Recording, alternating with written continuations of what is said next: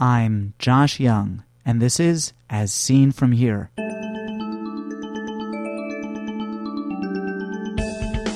On today's podcast, Post-Operative Endophthalmitis. One of our earlier papers actually showed that this markedly increased the odds of endophthalmitis at something like 20 times. First this. The Accreditation Council for Continuing Medical Education requires a financial interest disclosure before any CME activity. Jonathon Q declares no real or apparent conflicts of interest.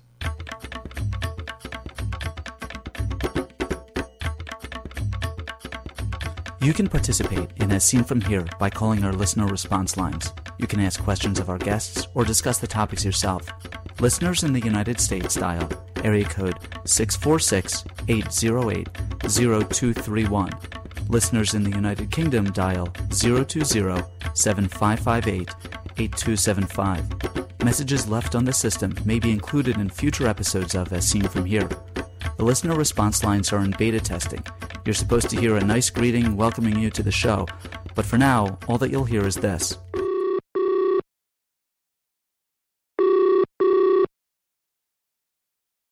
The person you're trying to reach is not available. Please leave a message after the beep. Go ahead and leave your message anyway. We'll still get it. All messages left on the system become the property of As Seen From Here. The full text of the release is available on asseenfromhere.com/legal. Again, those numbers in the United States are area code 646-808-0231 and in the United Kingdom 020-7558-8275. Be a part of the podcast. I'll repeat the numbers again at the end of the show. Endophthalmitis is a serious and, fortunately, infrequent postoperative complication, but its infrequency makes analysis difficult. Moreover, since large academic institutions tend to be the data sources for these analyses, the valid criticism exists that these studies are tainted by selection bias. It would certainly be preferable to study every case of endophthalmitis rather than what amounts to a sample. In the United States, this would be a difficult proposition, but this is not the case elsewhere. In its July 2005 issue, Ophthalmology published a population-based study of cases of postoperative endophthalmitis over a 21-year time period in Western Australia. The first author of that study is Jonathon Q, and I'm pleased to have him as my guest today. I asked Dr. Q to describe the design of the study. What we actually have been doing for the last couple of years is conducting a population-based study into endophthalmitis after cataract surgery. And the paper that appeared in Ophthalmology sort of described the cases of endophthalmitis that we found. How we actually conducted the study, in Western Australia we have what's known as a data linkage system, which essentially links a number of health-related, administrative and other databases at an individual patient level. So what we actually did was to use this database to, first determine all the cases of cataract surgery that were done in the state from 1980 to 2000. And then we searched for patients who had the cataract surgery and then were subsequently admitted with endophthalmitis subsequent to their surgery. And from this, we sort of had an initial group of cases of postoperative endophthalmitis. We then wanted to cross-reference this data source with other sources to make sure we weren't missing any cases. So what we did was cross-reference these cases with three other data sources, the microbiology database and the anesthetics database at Royal Perth Hospital. That's one of the principal teaching hospitals in the state, as well as with the two main vitreoretinal surgeons that were practicing in the state at the time. And from this, we sort of identified in total 213 cases of postoperative endophthalmitis. Jonathon, one of the points that you highlight in the study is that you used record linkage and cross-referencing. What is that, and why is it better than randomized case control trials? Yeah, sure. I think nowadays what tends to happen is people focus on the randomized control trial as the only sort of, in inverted commas, valid study methodology. But what we've tried to sort of emphasize is that, the randomized control trial was, the sort of gold standard for testing treatment and intervention efficacy. It does not really give you an idea of what happens in the real world. The advantages of our study, it was population-based, and that basically means that we weren't restricted to just one center or a small group of surgeons, but we sort of looked at the problem from a whole population basis. And I guess the advantages of sort of conducting such a study in Western Australia was that, one, we do have this data linkage system, and two, we're sort of a relatively isolated state. I don't know if your audience is so familiar with Western Australia and where we are geographically, but we're basically on the west half of the continent, and we're sort of pretty isolated in terms of, we've got an ocean on one side, got desert on the other side, and it's been shown that there's been very little net migration out of the state. So that basically allows us to capture the problem of endophthalmitis from a whole population basis. And with this particular problem, it's important in the sense that it's not a very common problem, fortunately. So you basically want to obtain as many numbers as you can, and you don't want to be biased from individual centers, because another finding we found in a previous paper was that the rates of endophthalmitis do vary quite a bit from center to center. Jonathon, how comprehensive was this study? You mentioned 213 eyes out of 212 patients in the study. I have no sense of what the normal rate of endophthalmitis is in Perth. Does this represent all of the patients who had endophthalmitis over the study time period from 1980 to 2000? Yeah, the study was an entire study population. Being retrospective, we obviously can't be 100% certain that we've got every single case of endophthalmitis, but we think we've essentially covered almost all of them. In our initial stages, we actually looked at the ICD codes for endophthalmitis and linked that to whether the patient had cataract surgery beforehand. And in the end, we actually had to validate something like 800 odd cases, and not all of them were post-operative endophthalmitis cases. So we actually went out of our way to be over-inclusive to try and ensure we didn't miss anyone from our study population. And the other advantage as well was because there were only sort of two principal vitreoretinal surgeons practicing for much of the study period, we also had access to their personal surgical logbooks as well. So that way we were able to sort of ensure that we were capturing as much of the cases of endophthalmitis as we could. Jonathon, what was the duration of the study? Yeah, we looked at cases of endophthalmitis from 1980 to 2000. So that's 21 years, right? That's correct. And how many of these post-cataract endophthalmitis occurred after capsular rupture? We did find that that capsular rupture was represented in our cases. In all, it was 16% had some sort of intracapsular breach. And what we actually did was we actually grouped intracapsular procedures into this group of posterior capsule breach, because as part of the procedure there is an absence of capsule. So despite that, there wasn't a large number of cases that developed endophthalmitis despite having no capsule breach. Did any of these cases follow cataract surgeries that were combined with other surgical procedures? There were quite a number of cases where the cataract procedure was combined with another procedure. Of note, there were actually 3 cases of postoperative endophthalmitis that occurred after an eyelid procedure, and one of our earlier papers actually showed that this markedly increased the odds of endophthalmitis. It was something like 20 times. So definitely, an eyelid procedure at the time of cataract surgery is not a good idea. How many of these endophthalmitis were culture positive?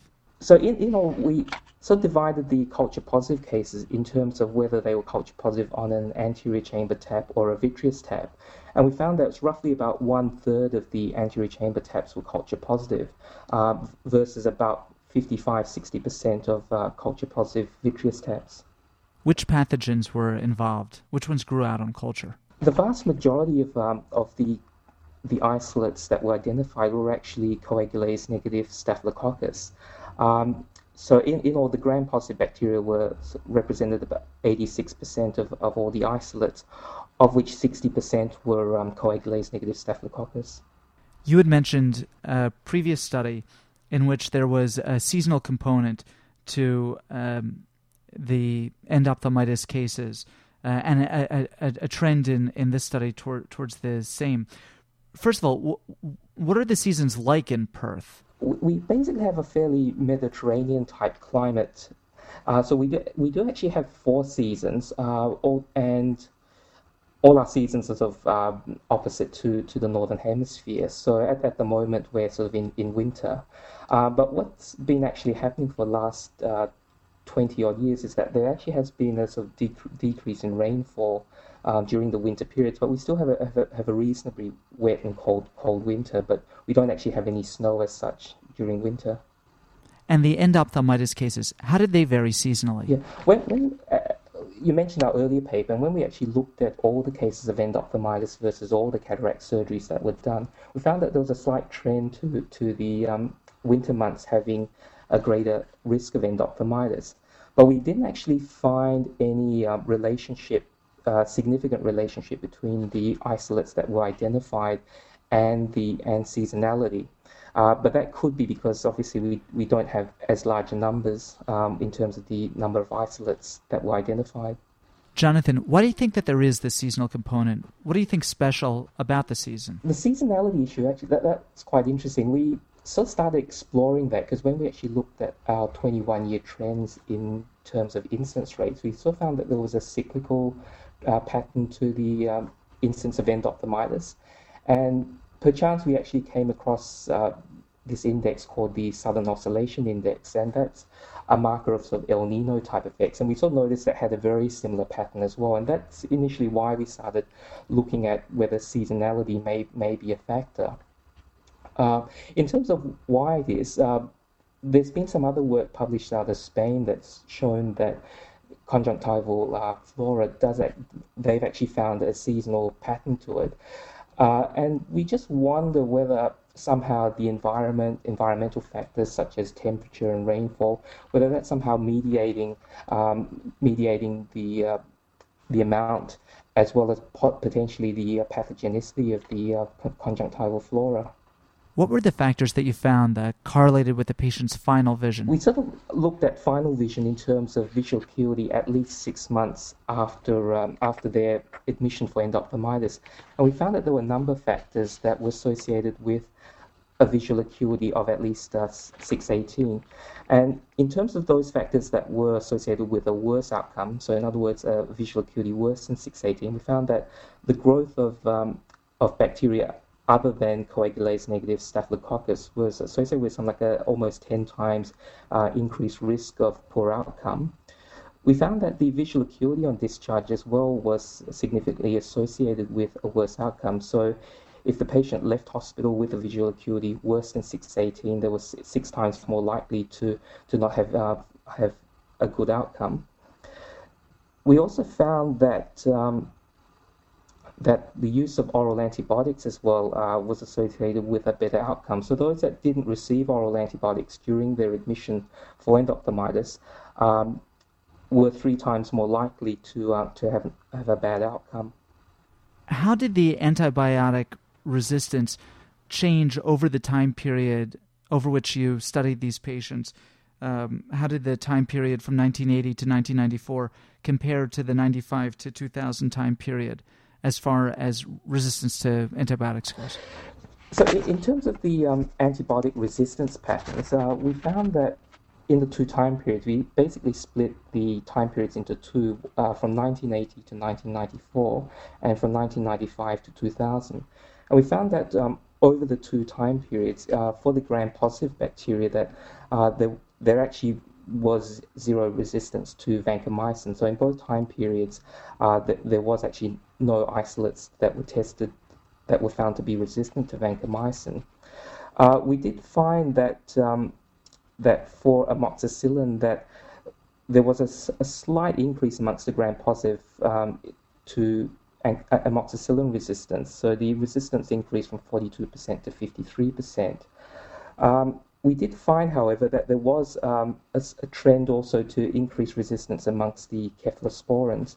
So we found that the resistance to cephalosporins amongst the gram-negative isolates range from sort of 13.7% for cefalothin to about 20% for ceftazidime. And over the 2 time periods, we did find that there was a trend towards increasing cephalosporin resistance. Although we didn't find that this was significant, although again the numbers weren't large when you sort of subdivided subdivided the population into these smaller groups. Jonathon, based on the results of this study, are there recommendations that you would make to clinicians? I think what these sorts of studies are important for is in terms of looking at local patterns of disease. So that particularly guides empirical therapy. So things like knowing what bacteria are being isolated in one study population is definitely important from a local point of view. Because although we found, like many other studies, that the coagulase negative Staphylococcus cocci were the most common isolate, there have been other studies. I know there was one from India which showed quite a different trend to what's been shown before in North America and in Europe and Australasia. So I think that's one important point about conducting these sorts of studies, is that it sort of does help guide initial empiric therapy. The finding about the improved outcome with oral antibiotics, there's been one study that's been conducted in England that sort of showed similar results, and I think it would be an interesting exercise, for others who are interested in this problem to sort of look at, are they finding similar results? Because I think this is where a randomized control trial may be sort of beneficial. Now, that said, though, is that to conduct a randomized trial looking into whether oral antibiotics is efficacious would certainly require large study numbers. But this is where the sort of two study methodologies are complementary. Your retrospective type studies, they're a lot quicker to conduct, they're cheaper to conduct, and they sort of allow one to generate hypotheses that, if it's consistent in other study populations, then leads one to be able to sort of, with some certainty, say we should conduct a randomized control trial. I think the only other interesting thing that we did find was it was quite convenient the way we brought the two time periods up, in the sense that the earlier time period was before the endophthalmitis vitrectomy study, and the latter time period was after the endophthalmitis vitrectomy study.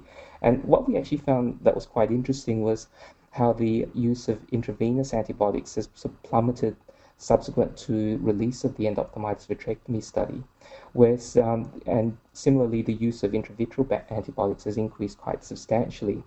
Now, another thing, and that was the main focus of the EVS, was the use of vitrectomy, and we didn't actually find that there was really a substantial difference between the two time periods. Although that said, there was actually quite a high use of vitrectomy in our state before the EVS was published. Jonathon Ng, thank you very much. No, thank you. Jonathon Ng is a research associate at the School of Population Health at the University of Western Australia in Crawley, Australia. His paper, Management and Outcomes of Post-Operative Endophthalmitis Since the Endophthalmitis Vitrectomy Study, the Endophthalmitis Population Study of Western Australia's fifth report, appeared in the July 2005 issue of Ophthalmology. Now, a comment from our listener response lines. This is Dr. Mark Lustig. I'm a pediatric ophthalmologist in New York City and a member of the New York University Department of Ophthalmology, as well as clinical instructor for teaching residents at Bellevue Hospital and at New York University Medical Center, Manhattan Eye, Ear and Throat Hospital. I wanted to just make a comment on the precipitous decline in strabismus surgery podcast. I'm a relatively new pediatric ophthalmologist in the New York City area. I've discussed this issue since the article was released, since the article was published, with several pediatric ophthalmologists in the New York area. They're in agreement that anecdotally there's been a mild decline in strabismus surgery, although not to the degree that the statistics showed from the British data or from Canada, although not studied statistically and anecdotal. Most of the pediatric ophthalmologists who I spoke with felt that the decline in strabismus surgery is likely a dilution effect partly from the increase in the number of specialists trained in pediatric ophthalmology. As more specialists have come out, there's just less strabismus surgery to go around. Although prenatal care in this country has obviously increased dramatically, there seems to be a slight decline in the amount of infantile strabismus noted. However, anecdotally not to the amount that was noted in the UK. In addition to that, the author admits that it's difficult to, the data was unable to show changes with specific surgeries. And he admitted that there were definite changes in the way surgery is performed with more bimedial recessions performed for infantile esotropia and with an increased number of adjustable sutures being performed. What would be interesting to see is whether one of the precipitous declines in surgery is actually from improved technique. And there's just a significantly lower reoperation rate, whereas with adjustable sutures or just improved technique in non-adjustable suture strabismus surgery, whether the reoperation rate is significantly declining, which might significantly change the number of strabismus surgeries occurring on a yearly basis. In addition to that, the techniques are perhaps with more pediatric ophthalmologists better trained, perhaps inappropriate surgeries which might be fixed with either refraction, accommodative esotropia, or through other methods may be declining. Perhaps we're treating the accommodative esotropes at an earlier age to allow fusion to stabilize and not allow the esotropic strabismus to decompensate, could also be a significant factor in the decline. Again, this is obviously all anecdotal data. However, the anecdotal data doesn't seem to reflect the numbers that were noted in the British study, as the author was describing. Thank you.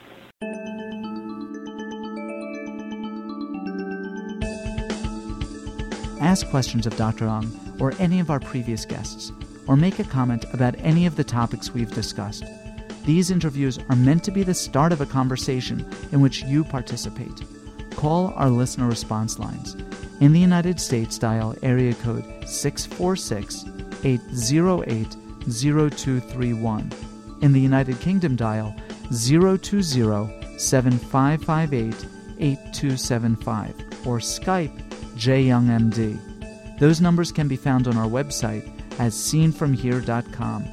Be a part of the next podcast. I'm Josh Young.